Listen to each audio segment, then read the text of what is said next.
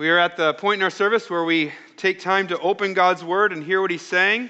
If you do not have a Bible, we have ushers who will go through the overflow or the auditorium, and if you can just indicate to them that you need a Bible, they'll make sure one's distributed to you in keeping with COVID protocol. Meanwhile, you can be opening to Matthew chapter 28. We'll be reading verses 18 to 20. If you're using the Bible that's been distributed that looks like this, it's on page 835. Page 835. As was mentioned, this is the kickoff of our missions week. And so this is a sermon from God's Word related to the heart of God for missions. One habit we have in our church, just to show reverence to God when His Word is read, prior to the sermon, we stand for the reading of God's Word. So I'd invite you to do that. Stand for the reading of God's Word. Matthew 28, verses 18 to 20. Jesus came and said to them, "All authority in heaven and on earth has been given to me. Go, therefore, and make disciples of all nations, baptizing them in the name of the Father and of the Son and of the Holy Spirit, teaching them to observe all that I have commanded you. And behold, I am with you always to the end of the age." You can be seated as we pray together. Father, no work will be done apart from your Spirit right now. Cause your word to go deep into our hearts, into our thoughts, really shaping us, changing us. We together open our hearts to the work your Spirit would do, and we ask that you would do it. In Christ's name, amen. I aim to set before us this morning one command from Jesus. Actually, one word, 11 letters in Greek, 2 letters in the English, the word go. Our entire sermon devoted to those 2 letters, G-O. As such, I think it is the shortest passage I've ever preached on. Doesn't mean it'll be the shortest sermon, though. Shortest passage, but with the longest view. Because I'm not especially concerned about how this sermon impacts our church this afternoon or in the weeks ahead. I'm much more concerned about how this sermon affects our church 5 years and 10 years from now. It's a little bit like planting a seed of a fruit tree. We're planting that seed now. There are things we need to do today and this week and in the coming months to help this seed become a sapling and that sapling become a young tree and that young tree to become a mature tree that bears fruit. But what you're doing at that moment when you plant the seed isn't so much about the next few days. It's about that mature tree that's producing fruit. So as we consider this word go, it is a short passage, but with a long view. And the way I'm going to go about it today is I'm going to make 3 assertions about this command. 3 assertions about this word, go. And the first assertion is this: it is a command. It is a command. Now, that might seem fairly obvious at face value, but it actually isn't the most intuitive thing. There are many people who don't think it is a command, and that's because in this passage, the Great Commission, there's actually one main verb. The main verb in this commission, these words that Jesus said, is make disciples. And with that main verb are 3 what are called participles. Words in English we usually end in ing, like I think we call them a gerund in English, but it's going, baptizing, teaching. So these are three ways that we make, or three things we do as we go about making disciples. You could translate it then, going, make disciples of all nations, baptizing and teaching. Some go as far then to say that the better way to translate this passage is, as you go, make disciples, baptizing and teaching. But there's a problem with that way of approaching it. It's wrong. Seriously, grammatically, it's wrong. I'm going to get into a little Greek lesson here, but this participle going is called a participle of attendant circumstance. What that means is it's stating the condition that must be true in order for the main verb to come about.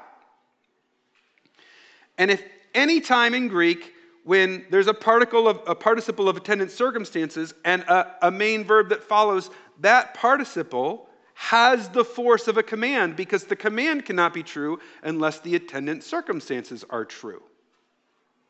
And so one Greek scholar named Bill Mounce, very respected, looked at every single time this word go is used as a participle of attendant circumstances in the New Testament, 27 times, and he concluded, in every case, the participle should be translated as an imperative, that is, as a command. So you're glad to know now that your English translation is a good translation when it translates it as a command.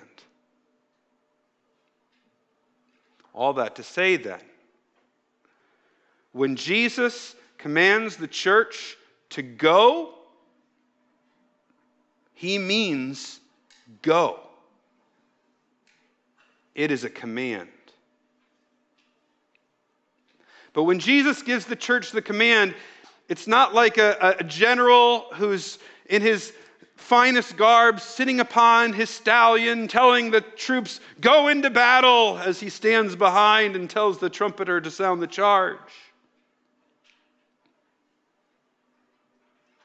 Jesus is like the general who's been on the front lines, and his uniform is torn and filthy. He's got blood dripping down his face, and he's rallying the troops again, holding out his sword, charging the front, saying, go. Jesus is the ultimate goer. He embodies going. He is the eternal Son of God, living from eternity past in perfect fellowship with the Father. And do you know what he did? He left. He went. He goed to this earth, swimming as a little baby in a uterus, going and laying the prickly straw of a manger. And as he grew up as a young man, literally going to all the regions to proclaim the good news of the coming kingdom. He had no place to lay his head. And he went so far as to go to the cross and to take our sin on himself,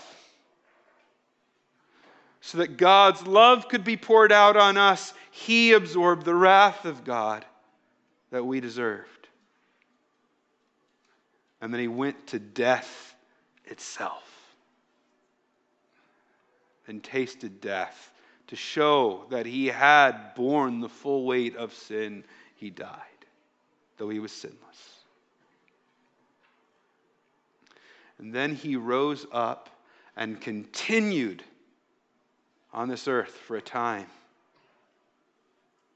And it's this Jesus, this going Jesus, who stands before us and says, go. Assertion number one: it is a command.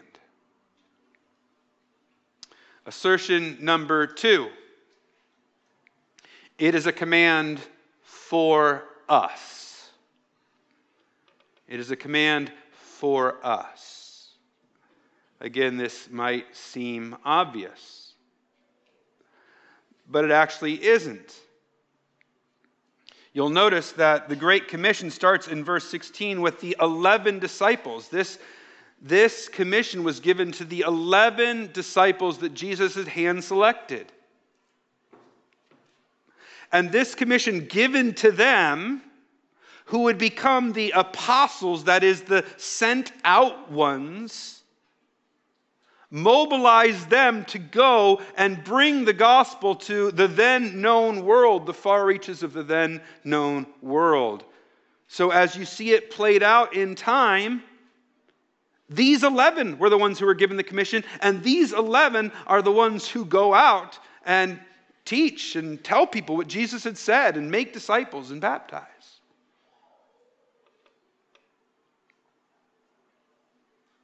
Even if you think about the rest of the teaching of the New Testament as it relates to how we're supposed to obey Scripture, or how we're supposed to make the gospel known. We saw this just a few weeks ago. The real emphasis of the rest of the Scripture is to be people who give ourselves to prayer, to be people who are humble and do good, who are kind, meek, gentle.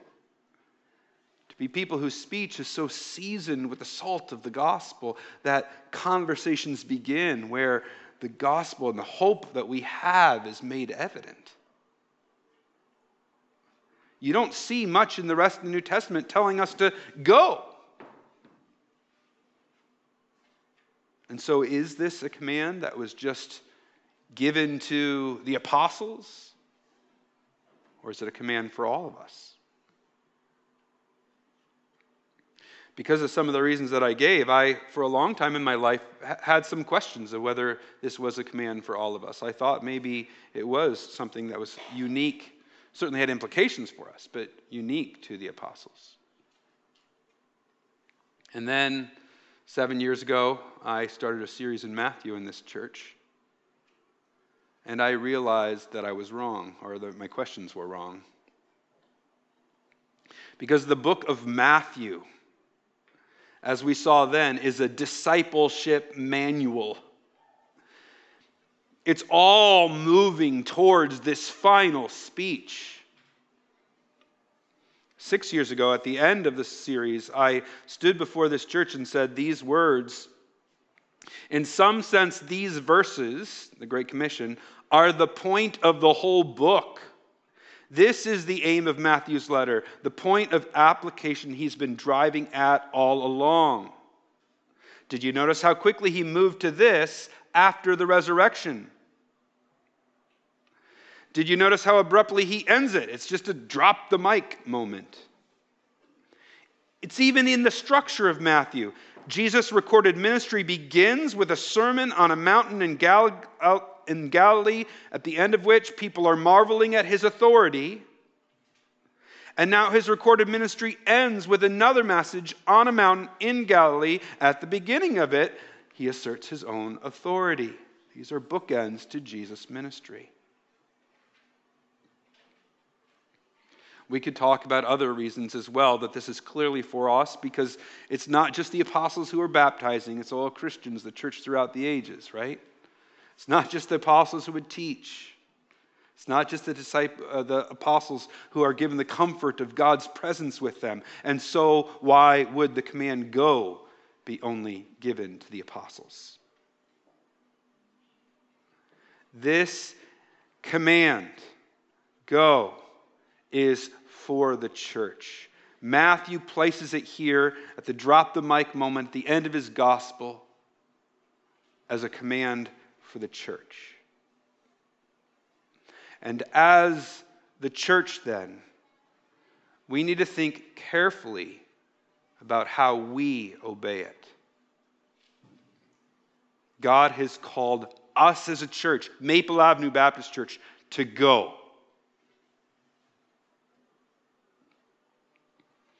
Now, as we've had several, every year we have a missions festival. We've talked about what it means to be a church that goes, and we've talked about how we see modeled in Acts. It's not that every believer goes. They find a few in their midst, and sometimes one, sometimes a couple, and they send them out. And so the church collectively obeys the command to go. Some are the ones who actually go, and the other ones are the ones who send. We've used William Carey's illustration of holding the rope. A man who says, I'm willing to go explore this dark, deep shaft, but I'm going to tie this rope, and you guys need to hold the rope for me and be committed to that. I'll go down if you hold the rope. And so we've talked about the need as a sending church to be praying, laboring in prayer consistently. We've talked about the need to be giving of our means to support the work. We've talked about being providing friendship, staying connected with them, knowing what's going on in their lives, letting them know what's going on in our lives, going and visiting them when they come back, making sure that they have a place that's a refuge for them when they return. We've talked about these ways of sending. And that's part of how we fulfill this commission to go. But I've been reflecting on this word, this command, and I've been praying about it for some time.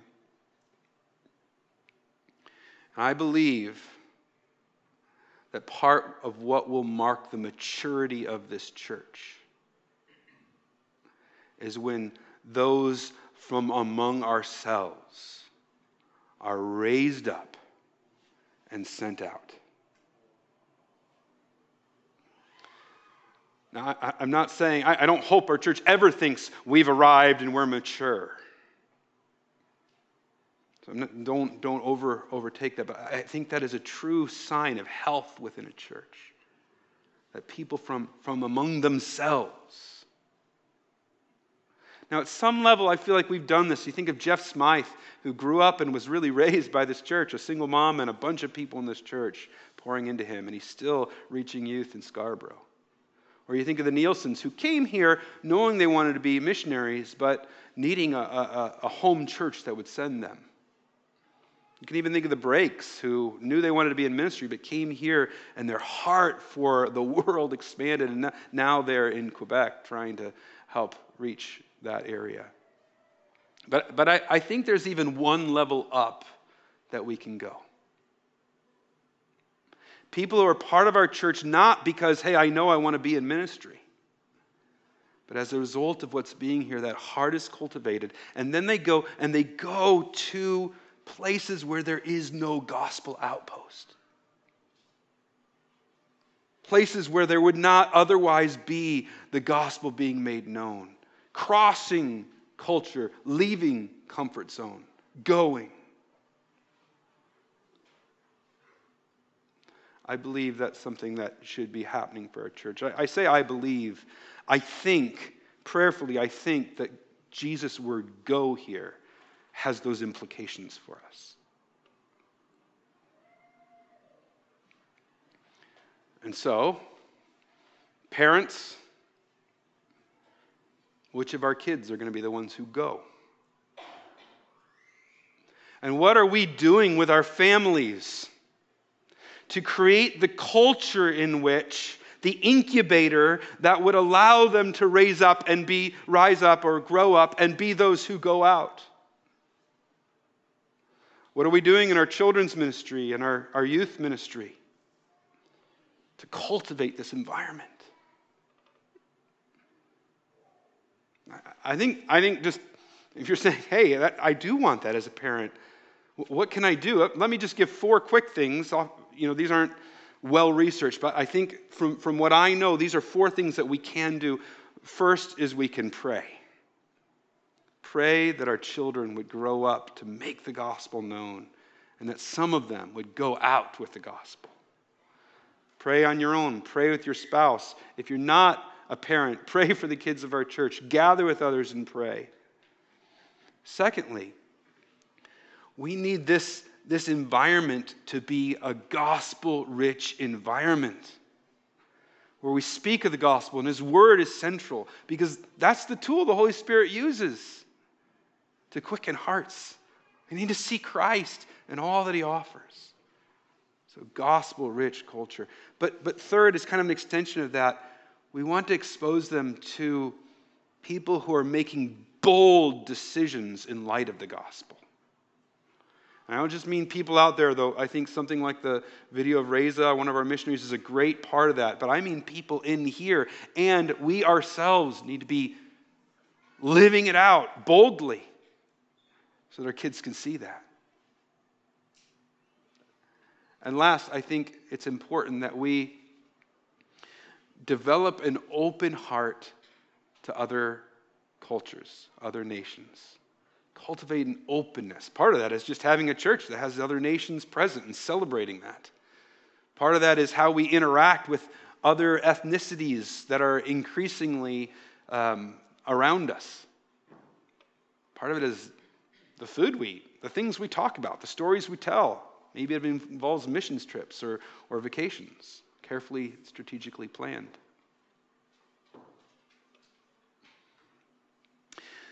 I think of the great Christian missionary Jim Elliot, who was a martyr in Ecuador.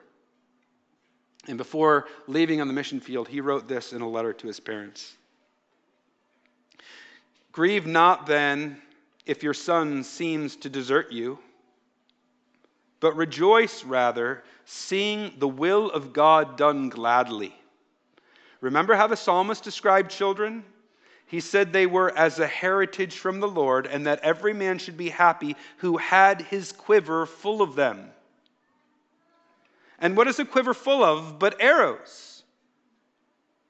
And what are arrows for but to shoot?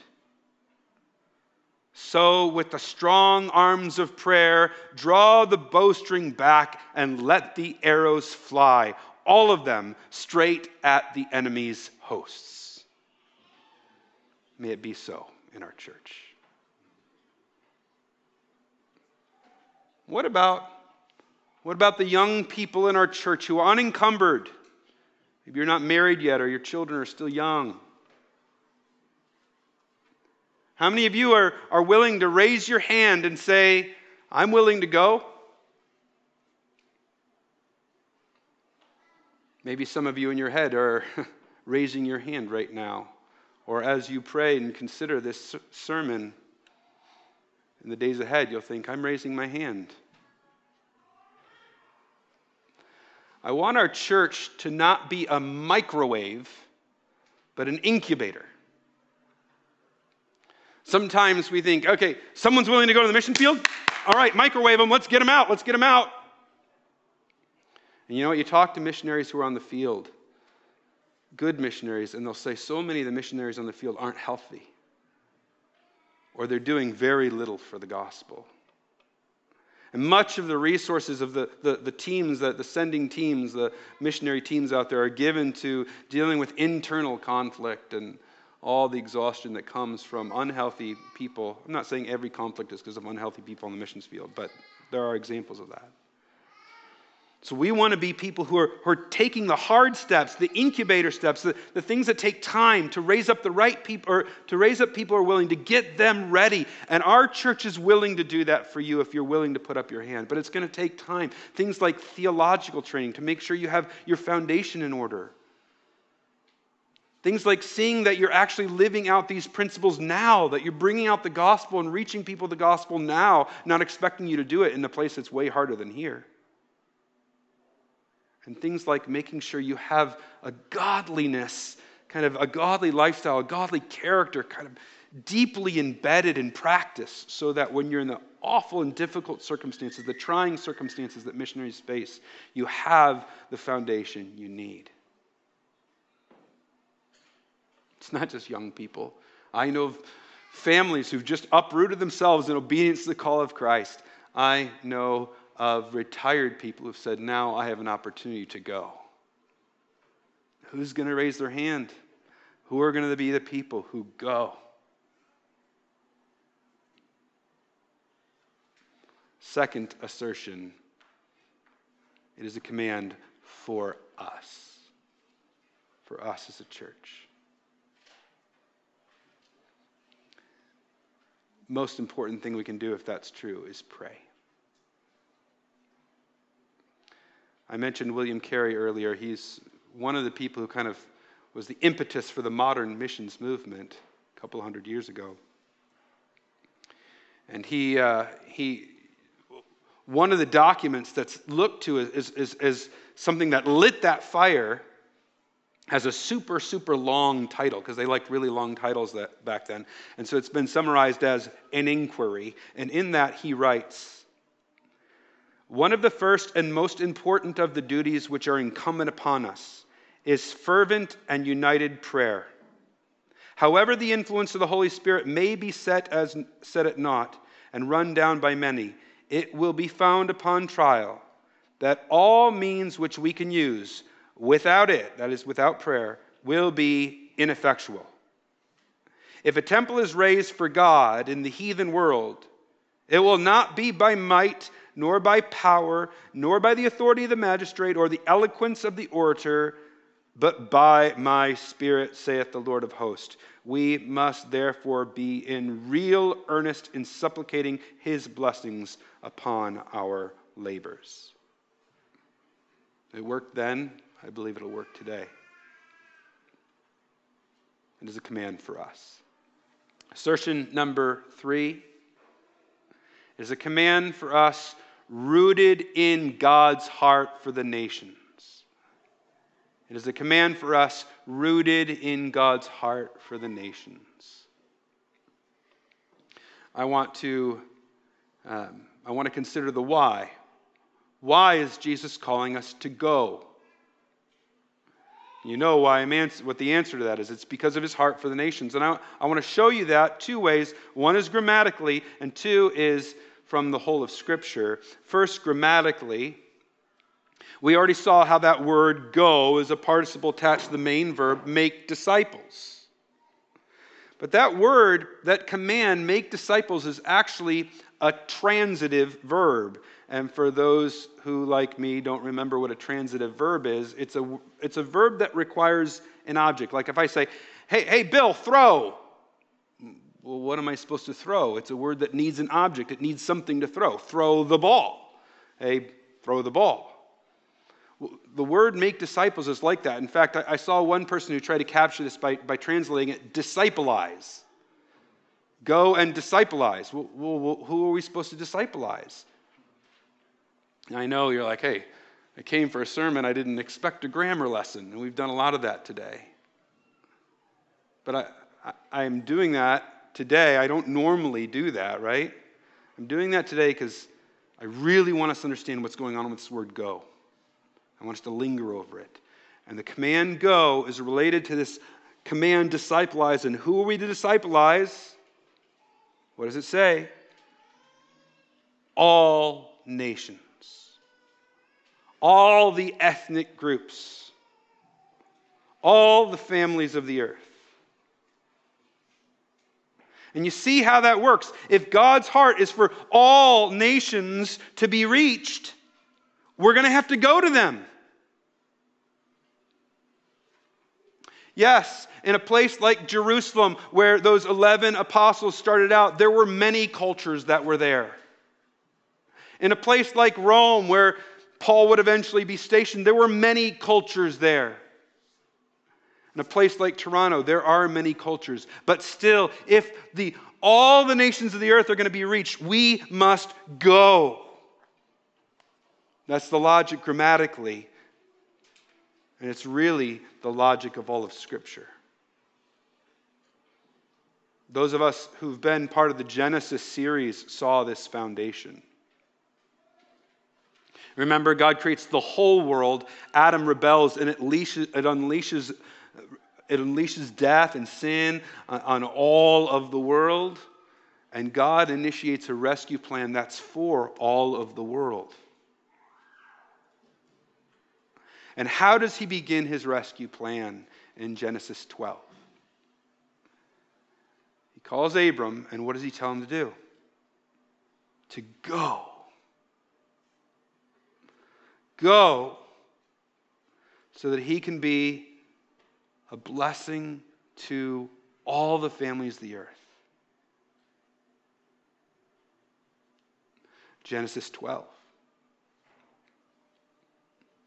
Then you move to Psalm 67. Genesis 12, Psalm 67, where the people of Israel are given a prayer to sing to God that says, God, be merciful to us, cause your face to shine upon us, Why? So that your saving power may be made known among all the nations. Let the peoples praise you. Let all the peoples praise you. We sang a song at the beginning of the service based on Psalm 67. The heartbeat of the Old Testament isn't just Israel. It's reaching Israel so that through them all the families of the earth could be blessed. That's God's heart. And so you take that to Matthew 28, the Great Commission, which we've looked at, and he's calling us to go to all the nations. And then you bring that forward again to Ephesians 4, where it shows how is discipleship done. It's done in the context of a local church. And then you bring that all the way to Revelation 7, when there's a picture of the new heavens and the new earth. And there in the new heavens and the new earth, there's people from every tongue, tribe, nation, and language praising God. The heartbeat of God is for all the nations to hear.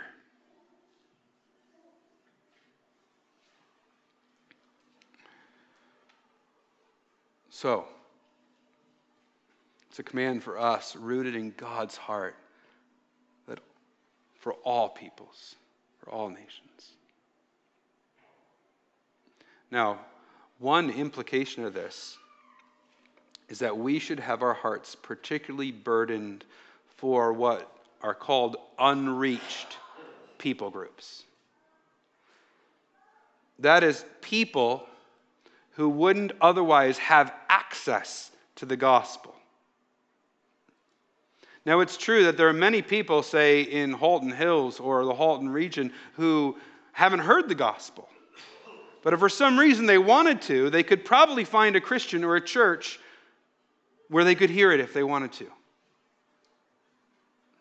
But there are many nations, many people groups, ethnic people groups around the world where that is not true. And that's why the command to go is uniquely tied to reaching those unreached people groups. Because if there's already established church and believers in that midst, well, we can support that church and try and help them be better at reaching their people, their neighbors with the gospel. But there's an outpost there where there's a particular need. It's for us to go to places where there is not that outpost, for us to send people there. Those places are the hardest to go to. There's a reason they're unreached. It takes hard work. But that's what we're called to do, to go and make disciples of all nations.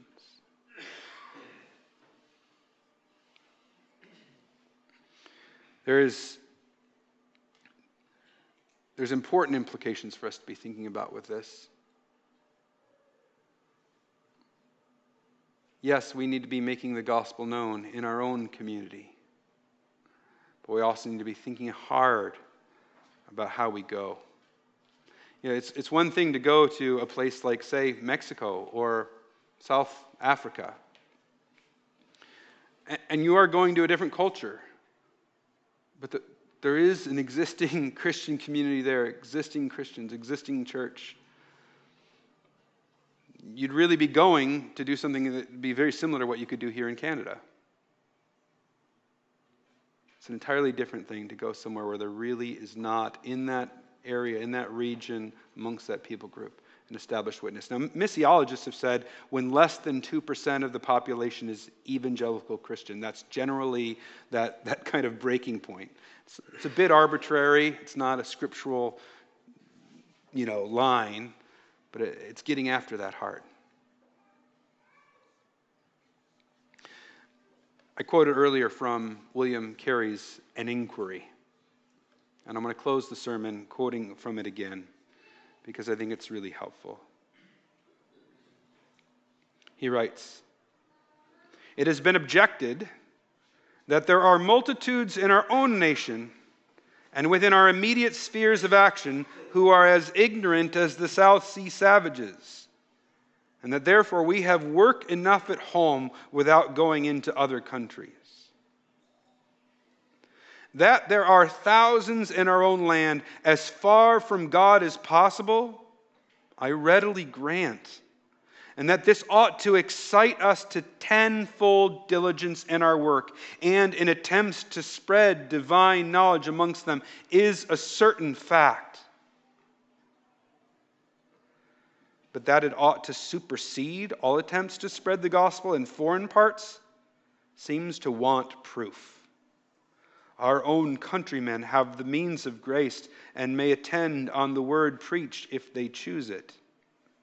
They have the means of knowing the truth, and faithful ministers are placed in almost every part of the land whose spheres of action might much be extended if their congregations were but more hardy and active in the cause. But with them, the case is widely different, who have no Bible, no written language. Many of them have no ministers, no good civil government, nor any of those advantages which we have. So I set before you this morning the command, go. One word from Jesus. Abraham went. Jesus went. Will we? Let's pray.